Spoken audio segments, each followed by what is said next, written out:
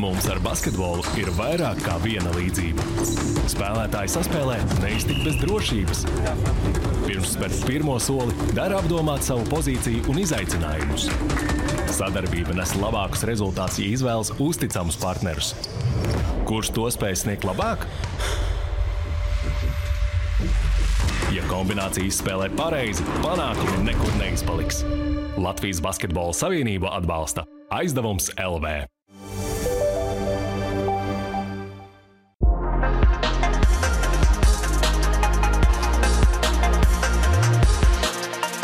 Ārpus kadra. Raidījumu atbalsta Aizdevums.lv. Tuvojamies jubilejai. Podcasts Ārpus kadra 149. epizode. Nākamā būs jubilejas epizode, bet tas nenozīmē, ka šī ir mazāk svarīga. Un šodien parunāsim par oranžo bumbu, par basketbolu. Un tāpēc man ciemos ir divi cilvēki, kas basketbolu noteikti pārzina 100 reizes labāk. Aptuvens skaitlis, bet diezgan precīzs, man liekas, beigās. Kristiāns Dilāns, sportcentrs.com basketbola zinātājs, tā es viņu nosaukšu cilvēks, kurš reizēm arī paver priekškaru un parāda, kas notiek aizkulisēs. Paldies, ka atnāc, Kristiān. Paldies, ka uzaicināji. Un vēl viens KD, Kristaps Dārgais, Ogres basketbolists. Un, kā man stāstīja, es tā pakonsultējos tēmu, mums šodien galvenā būs NBA, Nacionālajā basketbola asociācijā. Es tā pakonsultējos, ko lai uzaicinu. Un teica, šis džeks arī seko līdzi, zina, par ko runā. Tā kā paldies arī Kristapam, ka viņš ir ieradies šodien šeit. Sveiciens, prieks būt. Galu galā NBA ir noticis ļoti daudz pēdējās nedēļas laikā. Būs par ko parunāt, bet daudz ir noticis arī mūsu platumgrādos. Latvijā pirms nepilnas nedēļas pirmo reizi vēsturē bija Eirolīgas spēle. Es biju, Kristiāns, es zinu, bija Kristaps. Biju. Kādas jums palika sajūtas pēc tāda mača 7,5 tūkstoši līdzutēji, spēcīgas komandas, labs basketbols? Kāds bija tas latviski sakot feelings pēc tās spēles? Pirmā sajūta bija, ka bijām atnākuši teātri paskatīties. Tā bija mana personīgā sajūta, jo bijām ar draugiem, mēnesi atpakaļ vai pusotru mēnesi atpakaļ Kaunijā uz Žalgiris spēli. Tās divas nesalīdzināmas lietas bija, kāda bija tā atmosfēra. Bet tas ir viens segments. Otra lieta ir tā, ka basketbols pats par sevi bija tiešām forši skatīties. Bija, godīgi sakot, man liekas, tāda Eirolīgas līmeņa basīte tik tuvu laukumam es nebiju redzējis. Līdz ar to tu varēji redzēt, kāda ir tā atšķirība, teiksim, starp to Eirolīgu un to līmeni, kurā es spēlēju ikdienā. Tad tu redzi, ka tur visās pozīcijās ķermeņi ir krietni lielāki, cilvēki kustās ātrāk, intensitāte ir augstāka. Un tādā basketbola ziņā tiešām bija prieks redzēt augstāko līmeni Eiropā. Tu saki, tuvākais, kur tu redzēji, un tu arī esi no tiem cilvēkiem, kā es laikam, ka tu kā uz Kaunu aizbrauc, es sēdi kaut kur tur pie griestiem. Jā, pēdējā reizē mēs vispār ar čomiem bijām, man liekas, apsēdušies ļoti apšaubāmās vietās, bet man tas brauciens uz Kaunu vairāk ir, es ar kursa biedriem saviem braucu, cīņu biedriem, kurus ikdienā tik bieži neskomunicējam, tā kā, lai aizbraukt uz Kaunu 4 stundas jāsēž mašīnā, tā kā es godīgi sakot, varbūt pat vairāk izbildu tās 8 stundas, kuras mēs pavadam kopā parunājoties, un tas basketbols un tā atmosfēra, tas ir tāds ķirsīts skūks. Labi, Kaunu mums nebija jābrauc, Kristiāna, tur arī aizgājas teātri, tev arī bija tāda sajūta, ka tur kāds, vai operu, vai kā to salīdzināt. Kā tev likās Eirolīga Rīgā? Ir sanācis būt ne tikai Kaunijā uz Eirolīgu, un tad, laikam jāpiekrīt Kristapam, ka bija tāda teātra sajūta, bet mums beigām nedaudz skatītāji aktivizējās, bet kopumā laikam gribās teikt, ka tieši Anadolu Efes un Makabī duels Rīgā bija tāda labākā Eirolīgas vizītkarte Latvijas basketbola sekotājiem un līdzjutējiem, jo tomēr tās ir divas sliktākās aizsardzības komandas. Tajā pašā vakarā spēlēja, ja nemaldos, Valencija pret Pirejas Olimpiakos, kas ir divas labākās aizsardzības komandas Eirolīgā. Un Anadolu Efes un Makabī ir arī viena no labākajiem uzbrukumiem, un līdz ar to mēs redzējām tādu, es gribētu teikt, NBA stila basketbolu Rīgā un ar visiem tiem atlētiskajiem spēlētājiem, kas bija ierindā meistarīgajiem mazajiem. Es domāju, ka tas ir tādam vidējiem skatītājiem varbūt krietni piesaistošāk nekā tā spēle, ko iespējams arī redzēt Valencijā starp Olimpiakos un Valenciju. Un, ja tās komandas būtu atbraukušas uz Rīgu, es domāju, ka tas produkts varbūt tādam vidējiem skatītājiem neizskatītos tik pievilcīgs, kā tas, ko mēs redzējām. Jā, es aizgāju kā vidējs skatītājs. Es arī savā laikā esmu bijis Kaunijā uz pāris spēlēm. Man tieši tāda sajūta arī bija. Labi, ka šis nebija tāds klasiskais Eirolīgas mačs, kur beidzās 70-62. Tāda kārtīga spēle, beigu rezultāts 105-91. Tāds jaudīgs uzbrukuma mačs, bet tā spēle kopumā arī 7,5 līdzekļu. Es arī piederēju tai cilvēku grupai, kas aiziet uz spēli. Tad domā, kāpēc man plaudēt par Stambulas trīspunktnieku vai par Telavivas bloķēto metienu? Man beigās tās komandas pilnīgi neko neizsaka. Es viņām nesakošu sezonas turpinājumā, nesakoju pirms tam, bet panesās pēc tās spēles atkal tās runas, kas ik pa laikam mēģina kāds viņus pakurināt. Eirolīgas klubs Latvijā. Interesi ir redzams divām tādām salīdzinoši neitrālām komandām, kur Latviešu tūmā nav. Sanāca gandrīz pilna arēna Rīga, Eirolīgas klubs Latvijā. Kā jums šķiet? Jā, nē, nevajag, cik tas ir, Kristiāns droši vien arī pateiks, cik tas ir reāli vai nereāli, bet, Kristap, kā tev šķiet Latvijā Eirolīgas klubs? Vai jums to vajag, vai jums tas ir, apzinoties, tas maksā labu naudu, vai jums to vajag vispār? Es laikam nezinu, vai populārs vai nepopulārs iedalgs, bet es teiktu, ka nevajag. Un es domāju, ka tas arī ir tas moments, ko tu runāji. Tās ir ļoti, ļoti liels finanses. Un kaut arī esmu klausījies un esmu dzirdējis tās iepriekšējās sarunas, kad šis jautājums ir uzvirmojis. Es personīgi neredzu, kur šobrīd basketbolā var parādīties pēkšņi tāda nauda. Kad, teiksim, VF klubs ir, kam budžets, laikam, šogad ir kaut kāds 1,5 miljonus. Tad Eirolīgā, lai startētu, 10 kaut kādi vajadzīgi. Apmēram, jā. Kā minimums. Jā, tad es nezinu, tad ir jāatnāk kaut kādam baigiem onkoļiem, jāatnāk ir uz Latviju un šis viss projekts jāvirza uz priekšu. Es kaut kādā ziņā drīzāk esmu piekritējis tam, ka mēs varbūt kaut kāds Ula Beiro kaus, tas varētu būt kaus, kur mēs varētu tikt. Kaut vai kā piemēru atceros, kad savā laikā VF spēlēja arēnā Rīga, Bilbao spēle, atvērts otrais stāvs, pats nāca uz spēlēm. Man nelikās tik būtiski, tā ir Eirolīga vai tas ir Ula Beiro kaus. Es nācu uz augsta līmeņa basīti, kur bija vadošās lomas spēlē Latviešu spēlētāji. Vadošās, protams, tur bija Rolands arī, Kavaļaus, kas arī ārzemnieki bija ļoti labi un bija komandas līderi, bet vadošas lomas bija tieši latviešiem. Un man tas tajā brīdī likās ļoti interesanti un man piesaistīja. Un es domāju, arī tagad cilvēki gribētu redzēt kaut ko līdzīgu. Kaut vai mēs tā filozofiski padomājam par to Eirolīgas komandu, cik latviešu mēs tur varētu redzēt arī šajā sastāvā. Tomēr es gribētu teikt, ka Latvijas skatītājiem interesē tie latvieši. Un tieši runājot par šo konkrēto reizi, kad atnāca 7,500 skatītāji, es tīri no savas puses varu pateikt, es atnācu tāpēc, ka tā ir Eirolīga. Un es domāju, ļoti daudzi skatītāji bija tieši tādi paši kā es, kas atnāca tīri uz to, ka tā ir Eirolīga Latvijā, tā ir vienreizēja iespēja, tas nekad mums nav bijis. Kaut gan te pašā laikā arēnā Rīga spēlē Prometejs. Šogad varbūt ne tik labi, kā viņi to darīja pagājušajā gadā, bet pagājušā gada Prometeja komanda, manuprāt, Eirolīgā noteikti nebūtu bijis pēdējā vietā. Ja mēs tā paskatāmies uz to basketbola kvalitāti, ko viņi varēja parādīt. Un labi, sezonas beigās uz play-offiem sāka skatītāji nākt arī uz Prometeja spēlēm, uz play-offiem, bet es gribētu teikt, ka tas lielais skatītāju skaits bija tas, ka tas Eirolīgas hypes un tas, ka tas ir vienreizējs pasākums un arī tuvākā tālākā nākotnē mēs nezinām, vai kaut kad tas vispār piepildīsies.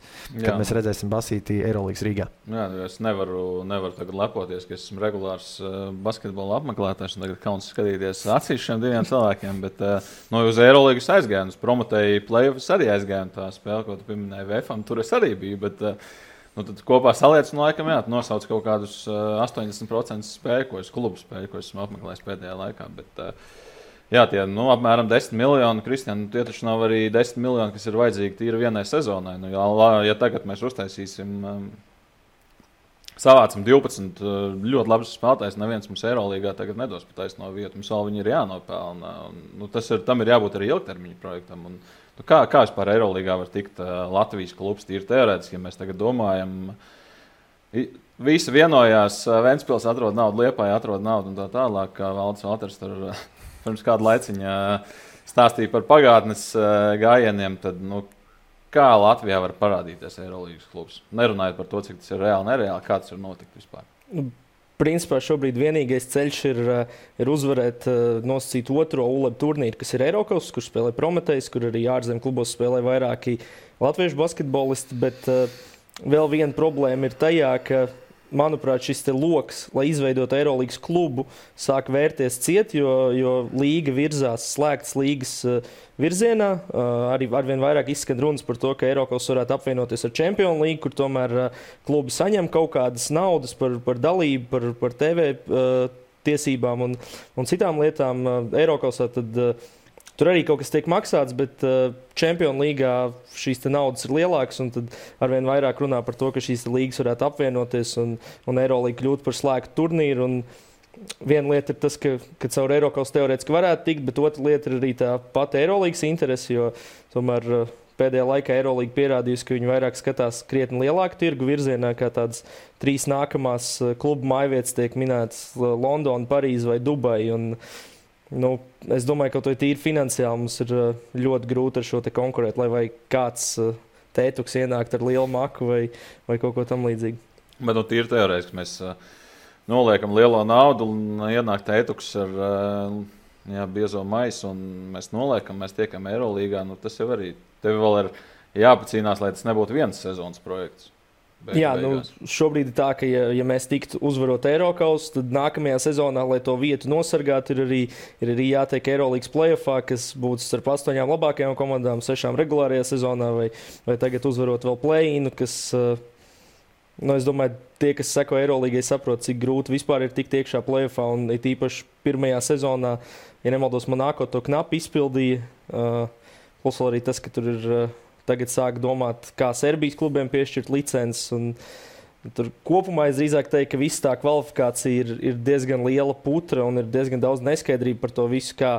It kā ir tas viens ceļš, bet neraugoties uz to, tas viss ir gan sarežģīti, jo ir arī citas Eirokals komandas, kam parādās kaut kādas ambīcijas, piemēram, tas pats Bešiktašs ir izteikuši vēlmi un it kā diezgan nopietni bruņojušies, un tagad potenciāli varētu arī Furkan Korkmaz piesaistīt no NBA, bet ja viņi neuzvar, tad tur tas loks ir aizvērts, un viņiem principā nav nekāda cerība tur tikt kā vairs iekšā. Jo vēl jau paliek tas arguments, iztērējam to naudu, lai vinētu Eirokalsā, un tas, ko Kristaps pieminēja. Prometējs pagājušā sezona Eirolīgā nebūtu vājākā komanda. Un tātad, lai uzvarētu Eirokalsā, tev ir jābūt vēl Eirolīgā virstā. Tev ir jābūt Eirolīgā 14. labākajai komandai jau tajā sezonā.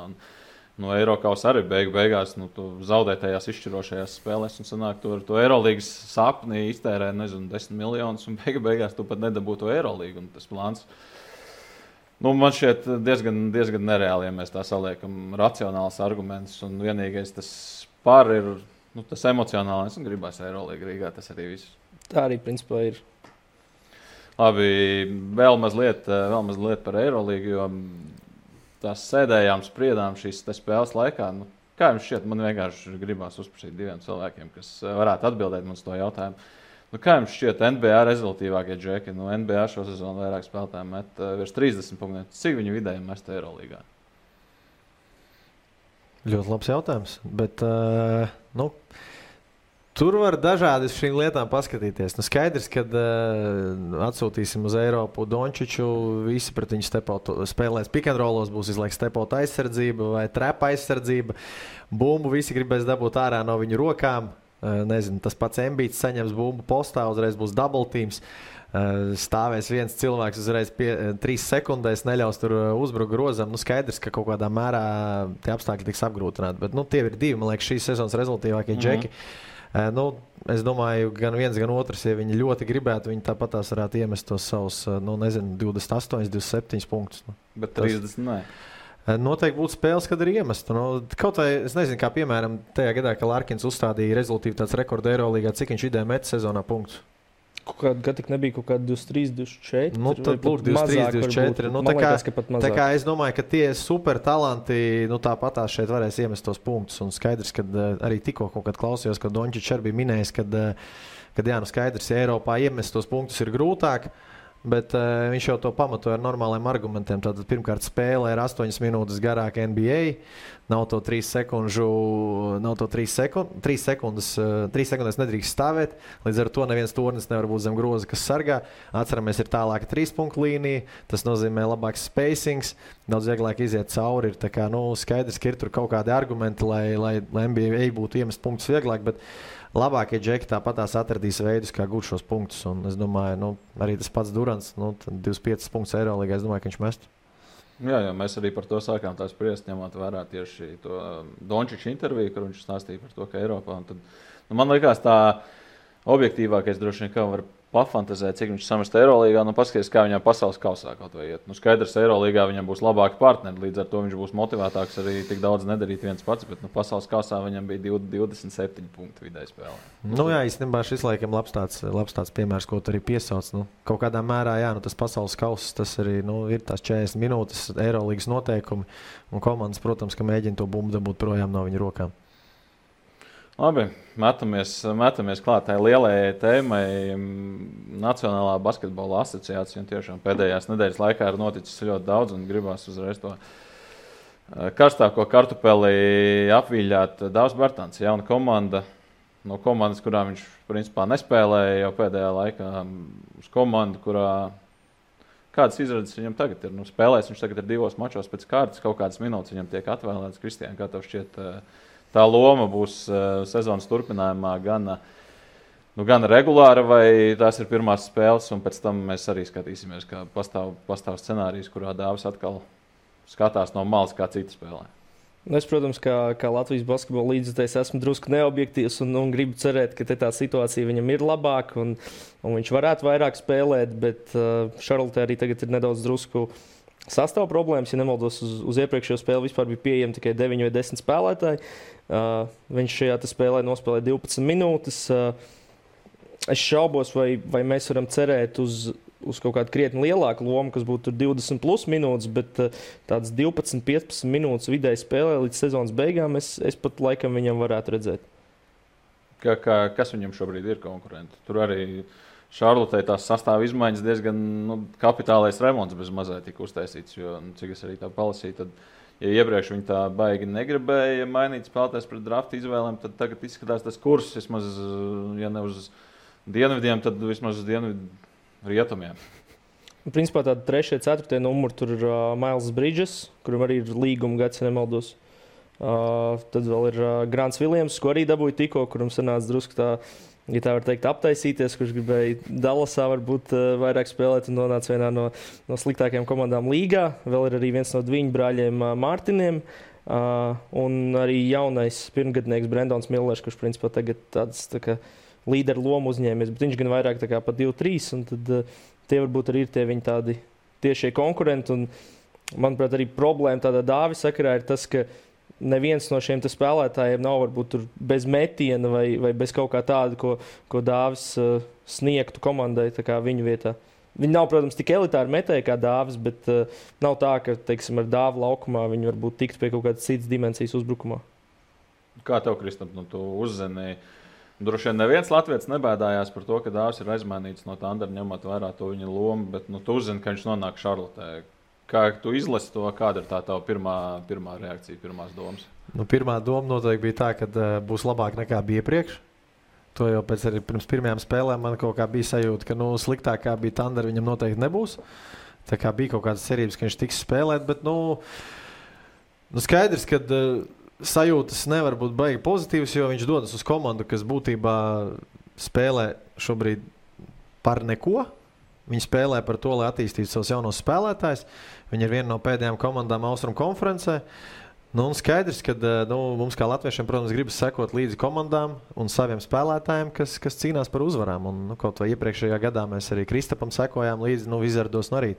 Būtībā zinu, ka tā sezona ir aizgājusi jau garām, bet tad tu vismaz varēji priecāties par viņu individuālo sniegumu. Skaidrs, ka tas, manuprāt, ir. Es neredzu variants, ka Dāvis vēl kādreiz NBA dabūs tādu statistiku, kā viņš dabūja Wizards, kad viņš dabūja šo lielo līgumu. Un līdz ar to sanāk tas, ka tu īsti nevar priecāties par viņa veiksmi, un tu īsti nevar priecāties par šīs komandas veiksmi. Un, tādā ziņā noteikti cerēja, varbūt, ka viņš būs aizmainīts uz citu komandu, bet vismaz priecājās, ka viņš vismaz no savas puses viņš tiks spēlēt un vismaz sajustu NBA garšu atkal. Bet tāds raupšs jautājums. Viņš varēja nonākt kādā komandā, kas viņam gan dotu kaut vai tās pašas 10 minūtes spēlēm, kas par kaut ko cīnās šobrīd. Domāju, ka nē. Pavisam vienkārši pamatojums, viņam šogad alga ir 16 miljoni. Un visas labās, ja viņam alga būtu 2-3 miljoni, es domāju, būtu komandas, kas viņu gribētu paņemt pie sevis tīri uz to, ka viņš ir elitārs tajā, ko viņš dara. Viņš ir viens no labākajiem, es uzskatu joprojām, viņš ir viens no labākajiem metējiem līgā, kas ir iedot kaut kādu dimensiju, bet vienkārši dotajā brīdī tā viņa alga absolūti nelīmējās kopā ar to viņa parādīto sniegumu un to viņa impaktu, ko viņš var iedot komandai. Līdz ar to loģiskākais bija, ka viņš dosies uz kādu komandu, kas necīnās ne par ko, kas nav sasnieguši algu griestus, kas mierīgi viņa kontraktu var absorbēt un paņemt pie sevis. Bet tad tīri teorētisks scenārijs, kas arī tiek pieminēts. Viņš pabeidz sezonu, viņam izpērka līgumu. Ir viena puse, kas saka, nāksies paskatīties Eirolīgas virzienā, bet tad tu tā dzirdu, ka tu uzskati, ja viņš paņems kaut kādu minimālo līgumu, tad viņš NBA tomēr vēl varētu uzkavēties arī pēc šīs sezonas. Jā, es uzskatu, ka viņš varētu uzkavēties. Es uzskatu, ka viņš varētu, jo, kā mēs runājam, NBA šobrīd, tas 3-punktu metiens ir pats svarīgākais metiens dotā brīdī, kas tur ir. Un, ja tev ir tik labs 3-punktu metējs, un viņš ir parādījis to, ka, lai viņš iedotu savu kaut kādu nospiedumu uz spēli, viņam nav vajadzīgas tur 25-30 minūtes. Kaut vai vakardienas spēlē viņš 12 minūtēs izmet 6 tālmetienus. Viņš uzmet varbūt 1-6, bet tikpat labi viņš varēja uzmest 3-6, 4-6. Tie ir 12 punkti, ko komandai vienkārši iedod 12 minūtēs. Tā kā, skaidrs, ja viņš nonāktu kaut kādā uzvarošā komandā, kas cīnās par kaut ko, varbūt būs spēles, kurās viņš varbūt laukumā netiks. Tikpat labi varbūt arī spēles, kur viņš iznāk un realizē kaut kādus svarīgus metienus. Tā kā es noteikti negribētu aizvērt cietās NBA durvis. Es reāli redzu, ka viņam ir iespēja. Jautājums ir tas, ko viņš pats gribēs. Vai tu izvēlies būt uzvarošā komandā, spēlēt varbūt maz? Skaidrs, ka viņš nebūs komandā, kas cīnās ne par ko un saņem lielu naudu. Tas, es domāju, tas visdrīzāk vilciens ir aizgājis. Tā kā skatīsimies. Varbūt ar Eirolīgu. Kristiāna, tavs pārdoms, jo tas pēdējais punkts tāds daudz punktu. Liek tomēr padomāt šobrīd par to situāciju, kāda ir tajā Dāvis Bertāna nometnē. Es piekrītu tam, ka viņš par kaut kādu minimumu varētu palikt NBA, bet man drusku viņa sakarā bažas raisa tas, ka man šķiet, ka NBA ir nedaudz tāda kā narratīva līga, un Dāvim ir tas narratīvs, ka viņš ir slikts aizsargs. Viņš varbūt nav elites līmeņa aizsargs, bet es domāju, ka viņš arī nav pats sliktākais aizsargs, kas NBA spēlē, un līdz ar to komandas varbūt baidās, ka viņām aizsardzībā tur Dāvs būs jāslēpj, un caur viņu sametīs tur punktus. Ja viņš kaut kā pratīs to narratīvu laust un pierādīt to, ka viņš nav tik slikts aizsargs caur to spēles laiku, kas viņam būs Šarlotē. Es domāju, ka tad tās viņa izredzes palikt līgā palielinās. Noteikti kāda komanda noteikti būs ieinteresēta, bet man vismaz personīgi, kā tādam lielam Eiropas basketbola cienītājiem, viņa vārds būtu ļoti interesants arī Eirolīgas sakarā, jo es domāju, ka vismaz tagad, piemēram, J.C. Kerols ir ārā no līgas, Kails Kuričs arī nav, tad tā uz ātro liekas, ka viņš varētu pat būt labākais metējs Eiropā uzreiz ierodoties. Varbūt viņš vai tur kāds Andrēs Sops. Tādā līmenī, kā viens no labākajiem metējiem uzreiz. Un tad tur atkal ir vismaz 2-3 komandas, kas, manuprāt, būtu ļoti ieinteresētas viņu pakalpojumos un varētu piedāvāt arī gan lielu līgumu. Jā, tie obsta tālmetieni joprojām no pasaules kausa kaut kur galvā tā saldsērīgi sēž, bet pasaules kausa laikā jau mēs arī dzirdējām to, ka kaut kur pat Latviešu vidē, skaidrs, mēs patērējam to NBA saturu, klausāmies, kas tur tiek runāts arī par latviešiem, arī izskanēja tas, ka Dāvis aizsardzībā ir švaks, bet man šeit tieši pasaules kausā jau Latvijas izlase mēģināja laust to apgalvojumu un pierādīt pretējo. Jā, tur tā lieta bija pat kaut kāda statistika, ka šajās izolācijās, teiksim, tie pretinieki centās viņu medīt, un vai tur pēc aizsarga vai kā paliek tur 1-1 pret Dāvi, ka šajās izolācijas situācijās es neatceros precīzi skaidrs, bet ka viņš pat ne tuvu nebija ne slikts un ne viduvējs, bet pat drīzāk labs. Jā, man šeit Žans Pēners pasaules kausā to uzsvēra to, ka Dāvis patiesībā ir pat viens no labākajiem, nevis viens no sliktākajiem, bet tā slava, kad nāk līdzi, skaidrs 30 komandas NBA spēlē, kurš es domāju, ka mēs Šarlotes spēles arī pirms Dāvis tur nonāca, droši vien highlights pat neskatījāmies, jo Latvijā par to komandu tagad runā, mēs par to runājam Latvijā, NBA, es domāju, ka pilnīgi nevienu neinteresē šobrīd tā vienība, bet, ja mēs tā bišķiņi paskatāmies, Šarlotē nomainījās tagad arī vadība. GMs ir prom, kas tur notiks nākotnē, jums ir kaut kāda izpratne par to, ko viņi tagad mēģina veidot, kas tur notiek? Viņiem ir divi ļoti labi jauni spēlētāji ar lielu potenciālu. Skaidrs, Lamelo Bols varbūt liekas daudziem mums pasmaidīt, jo mēs atceramies viņa performanci, kas bija Lietuvas līgā pāris gadus atpakaļ. Bet kopumā NBA viņš sevi parādījis kā vienu no labākiem jauniem spēlētājiem. Un, godīgi sakot, šogad arī Brendons Millers ir, man, piemēram, ir patīkami pārsteidzis. Pirms drafta tajos apskatos arī, ka viņi paņēma ar to otro piku. Es biju varbūt nedaudz skeptiskāks. Pēc tā visu, ko es biju dzirdējis un klausījies par viņu, bet, izstāst, ka šajā reizē Charlotte būs trāpījusi un būtībā pēdējā mēneša laikā es domāju, ka viņš ir viens no labākajiem rokiem, un ne tikai rokiem, arī vispār no tādiem, rotācijas spēlētājiem, kas ir. Tā kā šie divi spēlētāji, tie ir spēlētāji, kuriem tiks būvēta šī komanda, kas atkal var būt liels pluss, tas, ka Millers jau pirmajā gadā sevi parādīs pietiekami labi. Lielā alga viņam būs jāmaksā tikai pēc 4 gadiem. Labi, Bols jau saņem lielo algu, bet ap šiem diviem spēlētājiem, es domāju, tā komanda arī tiks būvēta. Un cik tālu viņi aizies, gribētu teikt, komanda kā tāda aizies noteikti tik tālu, cik šie divi džeki varēs to komandu pacelt tajā nākamajā līmenī. Cik augstu viņi var pacelt?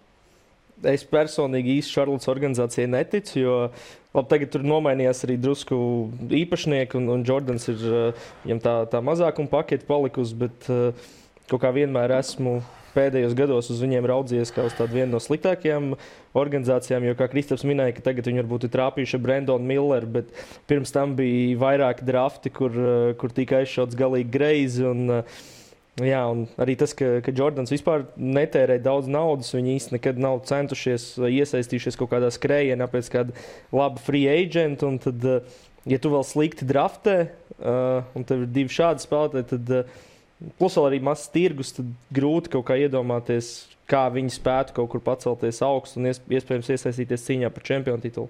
Līdz playoffiem es domāju, gan jau, ka ar Bolu un Brendonu Milleru piesaistot tur kaut kādus labus lomu spēlētājus, viņi iespējams var tikt, bet es domāju, ka neko augstāk. Jā, jo beigās tā ir komanda, kas playoff kārtu nav pārvarējusi. Viņi pa to laiku ir paspējusi aiziet pārcelties komandu uz citu pilsētu, tad atgriezties komanda NBA, nospēlēt cik kaut kāds 20 sezonas, jau ir viņi joprojām pilnīgi neko nav sasnieguši, pat nav tikuši līdz 2. kārtai. Es varu ieskicēt tādu nelielu stāstu no tā, kā notiek tur šīs visas front office darbības. Tas laikam kaut kāds 18. un 19. gads, NBA drafts, un ir lietuvietis Arnolds Kulboks. Un Hornets organizācijā strādā čehu skauts Jakubs Kudlačeks. Un tieši neilgi pirms drafta ir vienā istabā viņš, Maikls Jordans un Mičs Kupčaks, tā laika ģenerālmenedžers, kurš tagad ir atlaists. Un viņi domā, ko tur ņemt 2. raundā. Tā laikam bija pēdējā vai priekšpēdējā izvēle. Un tur ir tie daži vārdi, un Jordans vienkārši apmēram tā esot pateicis, ka tu esi Eiropietis, ja tu saki, ka viņš ir gan labs, tad mēs viņu ņemam bez tādas nekādas padziļinātākas analīzes, bez nekā cita. Un, apmēram tā kā čom sarunāja un izvēlējās. Sekosim Dāvim, laikam mazāk sekosim pašai komandai, būsim godīgi, neizskatās beigas spoži, bet paskatīsimies pretī saulē, tur, kur spožāk Bostona, Kristaps Porziņģis. Mēs pirms sezonas ar Kristiānu runājām, apmēram ir noticis tieši tas, ko iezīmēja. To, ka Dāvis Oklahomsitijā varētu nespēlēt, principā necik. Un Bostona ir labākā komanda NBA, un kāpēc viņš šobrīd ir labāk? Ja atbild tādiem cilvēkiem, skaidrs, ka cilvēki redz virsrakstus, pasako līdzi rezultātiem, bet izstāst, kāpēc Bostona šobrīd ir ne tikai pēc tās bilances, bet viņiem ir gan uzbrukuma, gan aizsardzības šie reitingi, viņi ir top 3 vienīgā komanda. Kur ir tas noslēpums? Pavisam īsumā, ja salīdzināt pagājušo gadu, tad viņiem vairs nav Roberts Viljams, un viņu vietā, piemēram, ir Kristaps Porziņģis, kurš tev dod iespēju spēlēt 5 out ar visiem 5 spēlētājiem ārā. Kristaps, piemēram, šajā sezonā ir ļoti līdzvērtīgi sadalījis metienus. Viņam ir, laikam, 33% no metieniem ir no groza apakšs, tajā 4 pēdu rādījusa apgrozu, 33% vai 34% bija no pustālās distances un 34% no tālās distances. Respektīvi, viņš ir bīstams pilnīgi no jebkurām pozīcijām. Tas nav tā, kā, es nezinu, ir teiksim, citi spēlētāji, kuriem ir tendence garie pick and rollā vai visu laiku rollot, ja doties uz grozu vai popot ārā.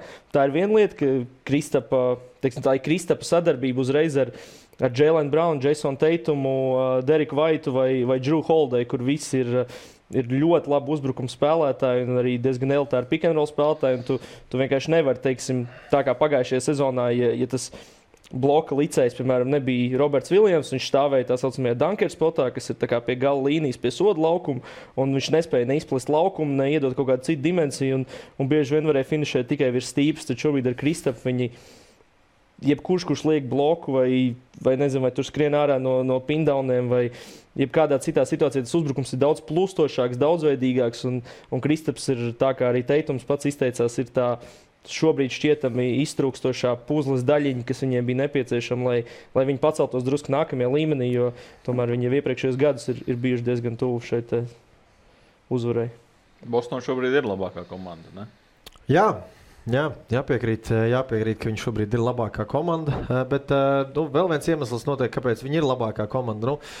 Ja mēs tā paskatāmies uz viņu starta piecinieku, tad es domāju, mēs diezgan brīvi varam teikt, ka Jasons Teitums ir top 5 spēlētājs NBA, Jēlens Brauns, labi, nezinu, viņš ir top 30 točna, Porziņģis ir arī pie top 30, Deriks Vaits, es teiktu, ir top 50 spēlētājs, Drew Holidejs ir arī top 50 spēlētājs. Tātad, ja mēs paskatāmies, NBA ir 30 komandas, un ja tev vienā komandā ir 5 top 50 džeki, tātad tu jau vien esi soli priekšā pārējiem, un arī kaut kā mēs paskatāmies uz aizsargiem. Abi divi aizsargi ir, es domāju, top 10 labākie individuālie aizsargi līgā, stabili. Jasons Teitums noteikti ir viens no labākajiem aizsargiem tieši spēlējot, tagad būtībā viņš spēlē pa 4, tad 3-4 pozīcija noteikti arī viņš ir viens no labākajiem aizsargiem. To līdzīgi var teikt arī pa Braunu, un lūk, visam tam klāt vēl pienāk Kristapa efekts, un tas veids, kā viņi īstenībā Kristapu izmanto aizsardzībā, jāsaka, ka šo iespēju, es teiktu, lielā mērā dod arī Drew Holiday faktors. Tas, ka reāli viņš var sekt praktiski visus NBA 5 numurus, kas kaut kādā mērā liekas nedaudz savādi un absurdi, ka spēlētājs ar augu 1,96 cīnās postā ar 5 numuriem. Līdz ar to Kristapu viņi var automātiski uzlikt uz nosacīt vājāko metēju, un viņš visu laiku var būt savā helpside aizsardzībā. Kad nākt palīgā sargāt grozu, varbūt tas tieši tas, ko iepriekšējos gados arī darīja šis Roberts Viljams. Bet tā dimensija, ko viņi dabūjuši klāt, ir tas, ka Holidejs var sekt, viņš var sekt kā saspēles vadītāji, tā viņš var sekt 5. numuru, un, piemēram, arī šogad skatoties spēli, ka viņi spēlē pret Filadelfiju, mēs redzējām, ka matchupos vienkārši Holidejs postā sadz vienkārši Embiid 1-1. Vienkārši viņš stumj projām, viņš ir nenormāli spēcīgs aizsargs, un līdz ar to tādā veidā paver kaut kādas jaunas papildus iespējas visai komandas aizsardzībai. Vēl viens moments, kāpēc viņiem iet tik labi, ir tas, ka viņi ir salīdzinoši veseli bijuši. Man liekas, Kristaps ir vienīgais, kas ir izlaidis vairāk par 10 spēlēm no šiem pamatrotācijas spēlētājiem. Un NBA, kā mēs zinām, tas ir ļoti, ļoti svarīgs moments, kad visi tā vadošie spēlētāji ir veseli. Protams, arī tas arī, ko Kristiāns minēja par to uzbrukumu, ko viņš minēja, tur man īsti pat nav ko papildināt, es absolūti viņam piekrītu šajos argumentos.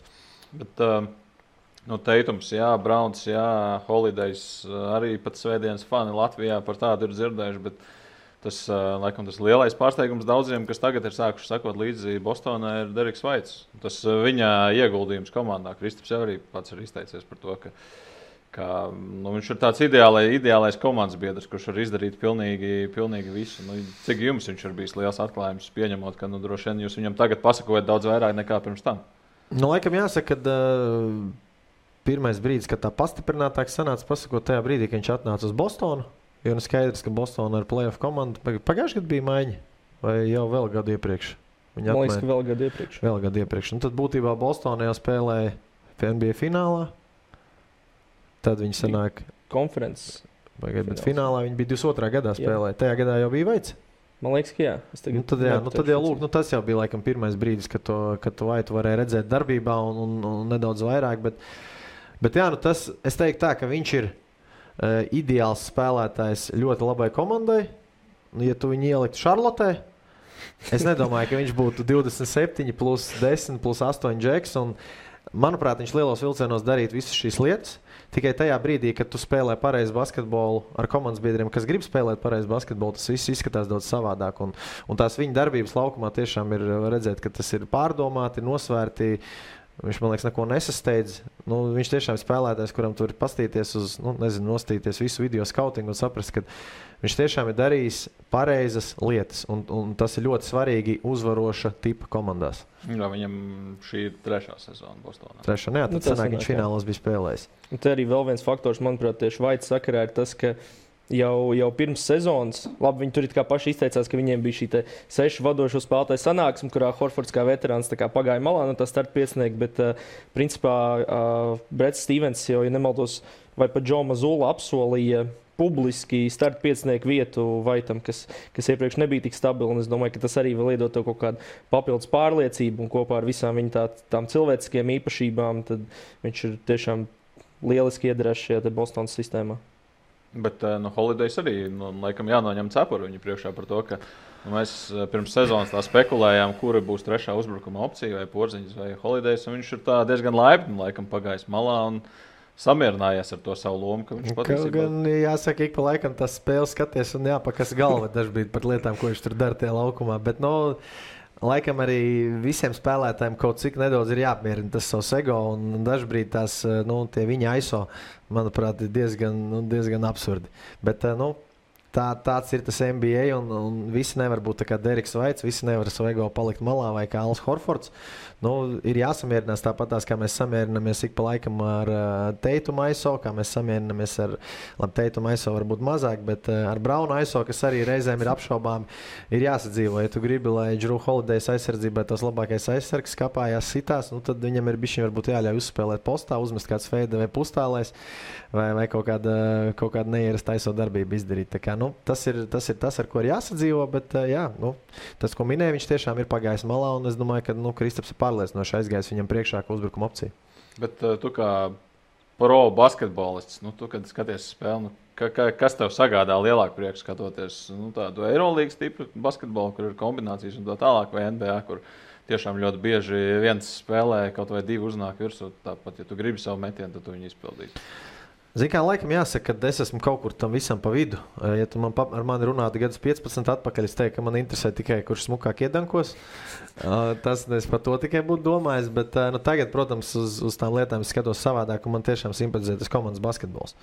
Bet neraugoties uz to, es esmu NBA cilvēks. To es esmu vienmēr uzsvēris. Mana labākā līga būs NBA, un tam es sekošu vienmēr pastiprināt. Tāpēc šajā gadā noteikti ir tas prieks, kad es varu skatīties Bostonas Celtics. Nenoliedzami ir šīs aiso darbības, ir tā 1-1 spēle, bet ir arī tas komandas basīts. Kad ir spēlētāja kustība, ir piespēles, ir rotācijas, ir vienmēr brīvo spēlētāju atrašanas. Tā kā, ir NBA komandas, kuras skatīties ir grūti, es nenoliekšu. Bet, tāpēc arī laikam es tās spēles neskatos. Un, protams, foršāk ir redzēt, komandu, kas kustina bumbu un spēlē komandas basīti. Porziņģis 20,4 punkti, 7 atlikušās bumbas, un tad prasās uzdot to jautājumu, jo galā nedēļas nogalē ar Zvaigžņu spēli. Vai Porziņģim tur vajadzēja būt? Vai viņš to bija pelnījis? Tīri statistiski un analītiski viņam ir viena no karjeras labākajām sezonām. Principā, es gribētu teikt, pati efektīvākā sezona, kas viņam ir bijusi, bet te, man liekas, drusku problēma ir tās šobrīd, laikam, 54 vai 53 nospēlētas spēles, no kurām Kristapam ir 38, 39. Un tad, piemēram, tas Skotijs Bārns, kur izvēlējās viņu vietā, viņš visās spēlēs piedalījies šajā sezonā, un es domāju, ka viņi neskatījās varbūt tik ļoti uz to komandas bilanci, bet te vairāk bija tīri tas faktors, ka Kristaps ir izlaidis tās spēles, un, ar to, diemžēl, bija jārēķinās, bet, protams, ja man būtu izvēle, tad es domāju, viņš ir All-Stars. Un tas arī ir tas, par ko vispār Ziemeļamerikas mēdījos runā, gan arī vispār tādi, Ziemeļamerikas līdzjutēji runā par to, ka Porziņģis ir All-Stars un ka viņš ir pacēlis Bostonu tajā nākamajā līmenī. Un tad līdz ar to, manuprāt, labākā līgas komanda varētu ar 3 spēlētājiem spēlēt.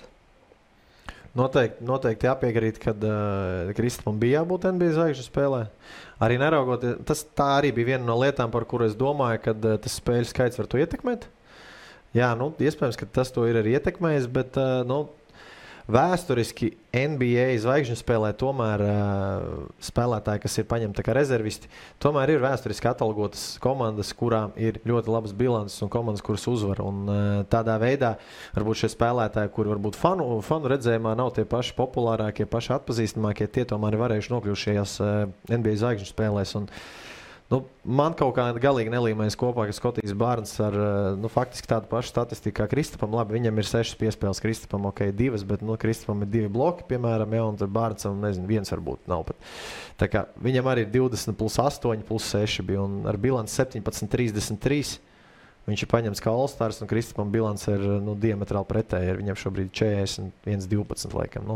Man tas personīgi negāja kopā. Es saprotu, ka NBA ir līga, kas ir tendēta uz zvaigznēm, uz statistikām. Es varu sadzīvot ar to, ka Trejs Janks ir paņemts uz zvaigžņu spēli, jo viņam viņš reāli statistika 28 plus 12. Ja. Tā ir elitāra statistika. Es to saprotu.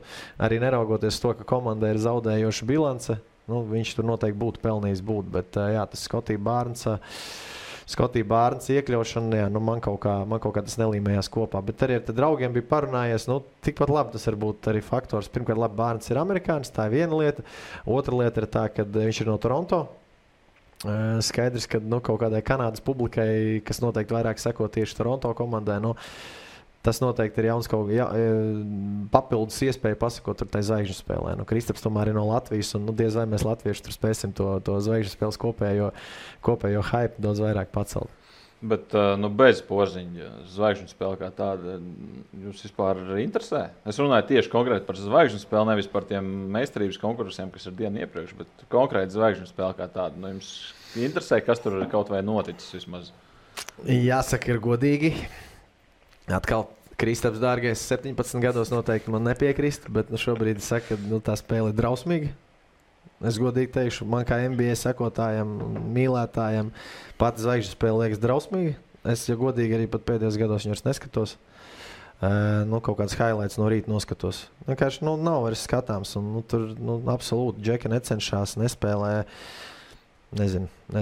Un vienīgais, kas man šogad varbūt rada kaut kādu cerību, tas ir arī tas, ko es esmu dzirdējis no amerikāņu apskatniekiem, ir tas, ka viņi šogad grib to spēli atdzīvināt tādā veidā, ka ļaus spēlētājiem darīt visas savas ierastās lietas, ko viņi dara pirms spēlēm. Respektīvi, iepriekš bija tā, ka spēlē, tātad bija drafts, bija tas saucamais, vai ne? Tad visi mēs apsēžamies, 20 minūtes pirms spēles sēžam, neko neiesildamies, nedaram, 15 minūtes nosēžam, tad mūs izsauc, kurā komandā mēs spēlēsim, tad tā bez mazai jāiet ir pārmainīt ģērtu no vienas uz otru ģērtu, jo skaidrs, ka ir austrum rietumu spēlētāji, bet pēc tam viņi saplūd vienā komandā, tad ir kaut kāda sapulce, tad atkal ir izsaukšana ārā, kas pilnīgi neiet kopā ar to, kā spēlētāji gatavojas spēlēm. Un puslaika pārtraukums, kas ierasti ir garāks, kurā vairāk kaut kādas lietas, atkal spēlētāji laukumā uziet nevar, pa groziņu uzmest nevar. Taimauti garāki, šovi kaut kādi savādāki, un tas, ko šogad it kā līga grib panākt, ir tas, ka tieši tā pati spēle, to viņi mēģinās maksimāli pielāgot tam, kāda ir tā regulārā sezonas spēle, lai spēlētāji var iesildīties, lai viņi var sagatavoties, lai viņi zina, ko sagaidīt spēles gaitā. Tad tas arī bija tas, ko paši spēlētāji bija uzsvēruši kā vienu no iespējamiem zvaigžņu spēles uzlabošanas modeļiem. Tā kā, es uz to ļoti ceru, bet kamēr es to neesmu redzējis, tikmēr es tam nenoticēšu. Kristiāna, kā tev mainījusies atbildi 17 gados un tagad? Man laikam līdzīgi kā Kristapam. Man liekas, ka pēdējā zvaigžņu spēles, kur es naktī cēlos, bija tā Kobas pēdējā, kad jau bija zināms, ka tā ir viņa pēdējā sezona, un tur tapa tā ikoniskā bilde pret Lebronu, ko Drīkst tur drusku izbojāja. Un tad, tam bija laikam 16 gadi, ja tas bija 16. gadā, tad tā man bija tāda pēdējā, un tad vēl laikam 19. gadā es piecēlos uz 3 punktu metienu konkursu, jo tur Dāvis met. Bet tā kopumā man arī interesi ir diezgan zudus. Es nākamajā rītā varbūt ieslēdzu highlights un par to zvaigžņu spēles konceptu kā tādu, laikam gribētos teikt, ka pasaule kopumā ir atteikusies no zvaigžņu spēlēm, jo, ja nemaldos, no citām profesionālajām līgām ir vēl Francijā un, ja nemaldos, Austrālijā.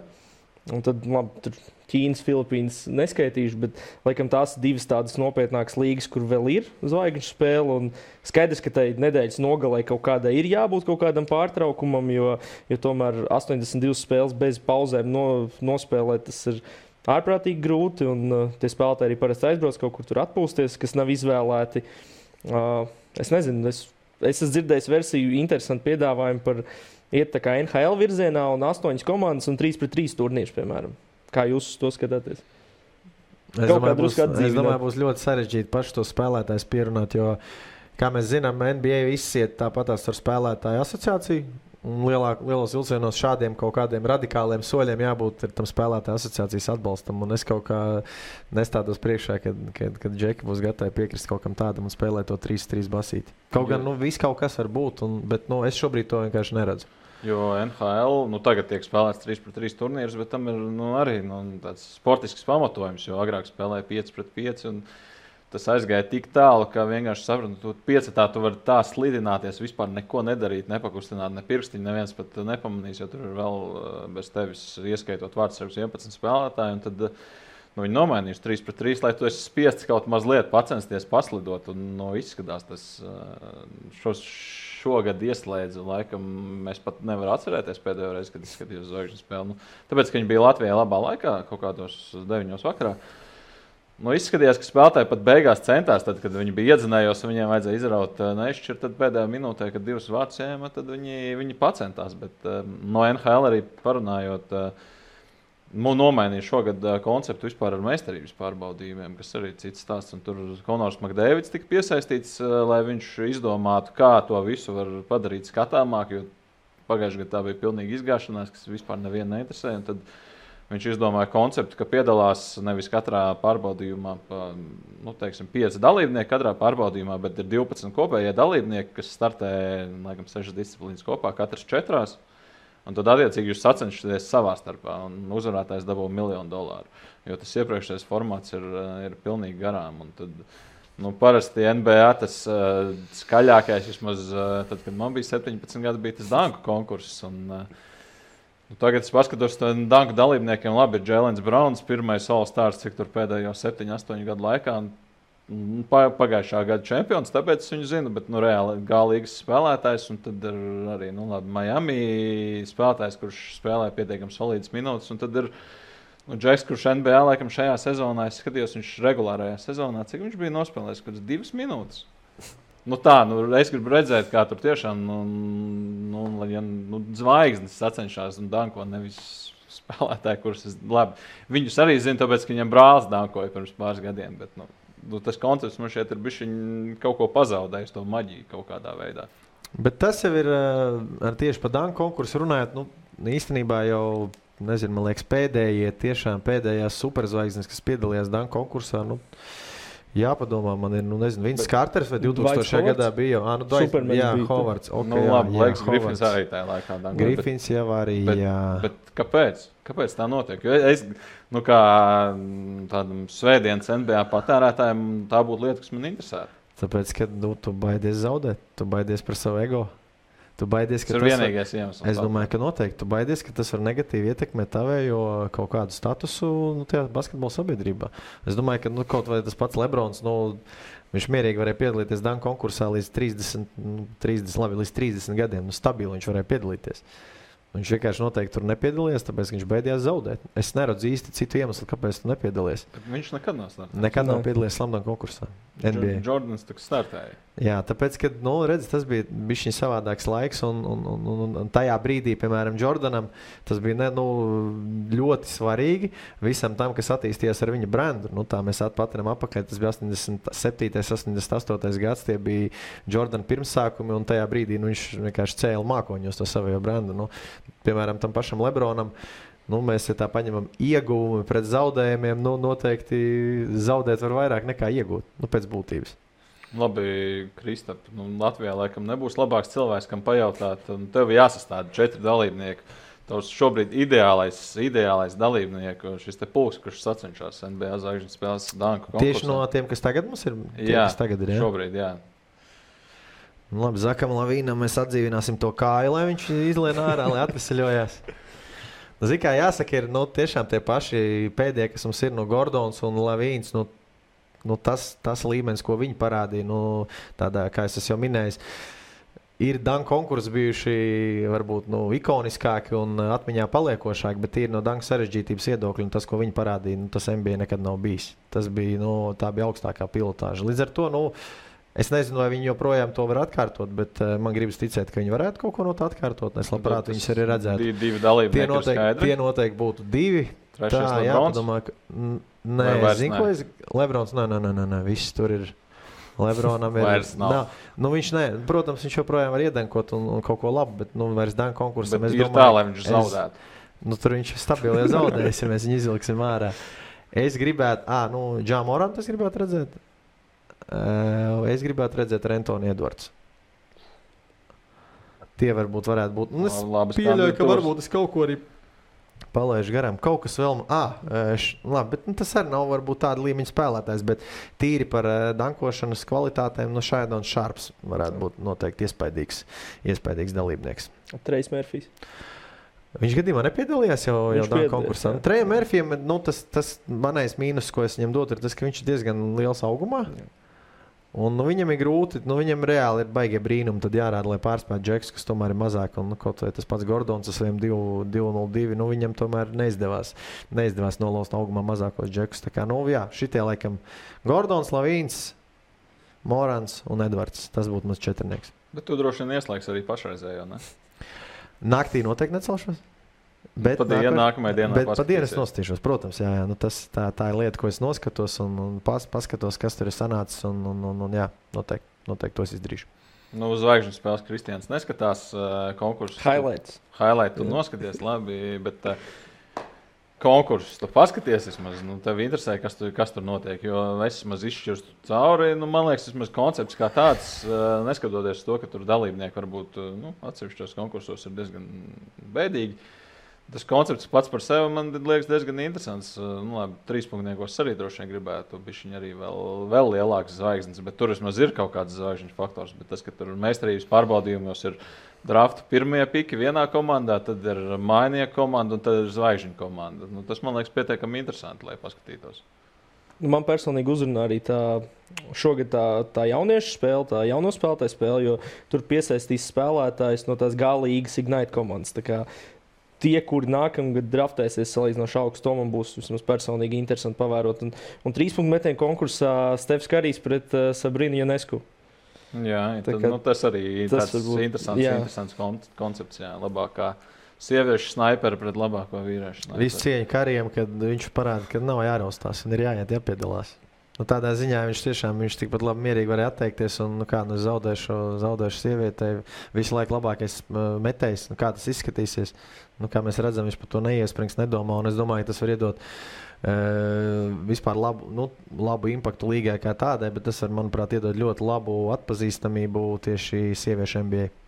Jā, jo beigās iespēja, ka viņš zaudēs, ir pietiekami reāli. Jā, viņa uzmeta 37 no 40 savāds punktus. Tā kā tas ir labāk nekā jebkad kādam NBA spēlētājiem. Ja viņi atkārtos savu sasniegumu, tad iespēja ir. Bet interesanti arī tas, ka zvaigžņu spēle pats par sevi notiek Indiana Pacers arēnā un šie pārbaudījumi notiek NFL stadionā. Tā kā tie laikam... To es nezināju, es nebiju dzirdējis. Tā, es nezinu, Wikipēdijā izlasījis, tā kā man nesamaloja. Tas nozīmē, ka pārbaudījumi visi būs, tā arēna būs krietni lielāka, nevis 20,000 ietilpība, bet tur ir... Basketbola rakstīts, ka varētu ap 70 tur savākt. Tas tā parāda laikam to, kas interesē šobrīd cilvēks. Jūs iedomājaties arī, piemēram, Latvijas kontekstā basketbola vai hokeja, jo futbolā laikam vispār zvaigžņu spēles netaisa un ķīnieši arī Messi tagad negrib ņemt pretī, bet man neinteresē īsti tādas zvaigžņu spēles koncepts, bet kaut vai Latvijas līgas sakarā es labprāt paskatītos, kuram tur hokejā ir spēcīgākais metiens šobrīd vai basketbolā 3-punktu konkursu, danku konkursu laikam neskatītos, jo tur uzvarētājs tā kā zināms. Bet, kaut kad mainīsies paudzes, mainīsies. Kaut kad, tieši tā precīzi formulējums. Labi, ceram, ka tikām gudrāki un kāds cits skatoties vai klausoties arī ir ticis gudrāks ar visu šo te jānovēl Kristapam. Jā, ko tev novēlēt? Tas tāds labs jautājums. Likšu tev izvēlēties, nevis pats domāšu tagad. Es teiktu, jānovēl veselība. Jo jau ir veselība, pārējās visas lietas tu pats vari sev sakārtot un pats var būt savs laimes kalējs. Tā noteikti ir tā lieta, kas jānovēl.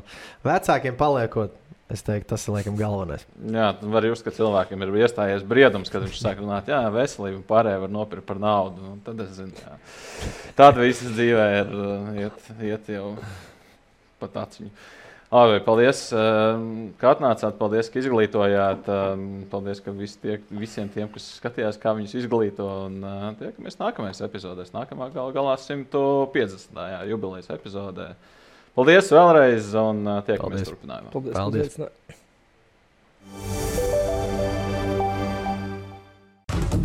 Mums ar basketbolu ir vairāk kā viena līdzība. Spēlētāji saspēlē neiztikt bez drošības. Pirms spērt pirmo soli, dara apdomāt savu pozīciju un izaicinājumus. Sadarbība nes labākus rezultātus, ja izvēlas uzticamus partnerus. Kurš to spēj sniegt labāk? Ja kombinācijas spēlē pareizi, panākumi nekur neizpaliks. Latvijas basketbola savienība atbalsta Aizdevums.lv.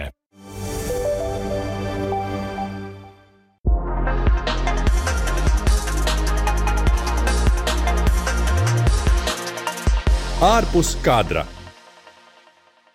Raidījumu atbalsta Aizdevums.lv.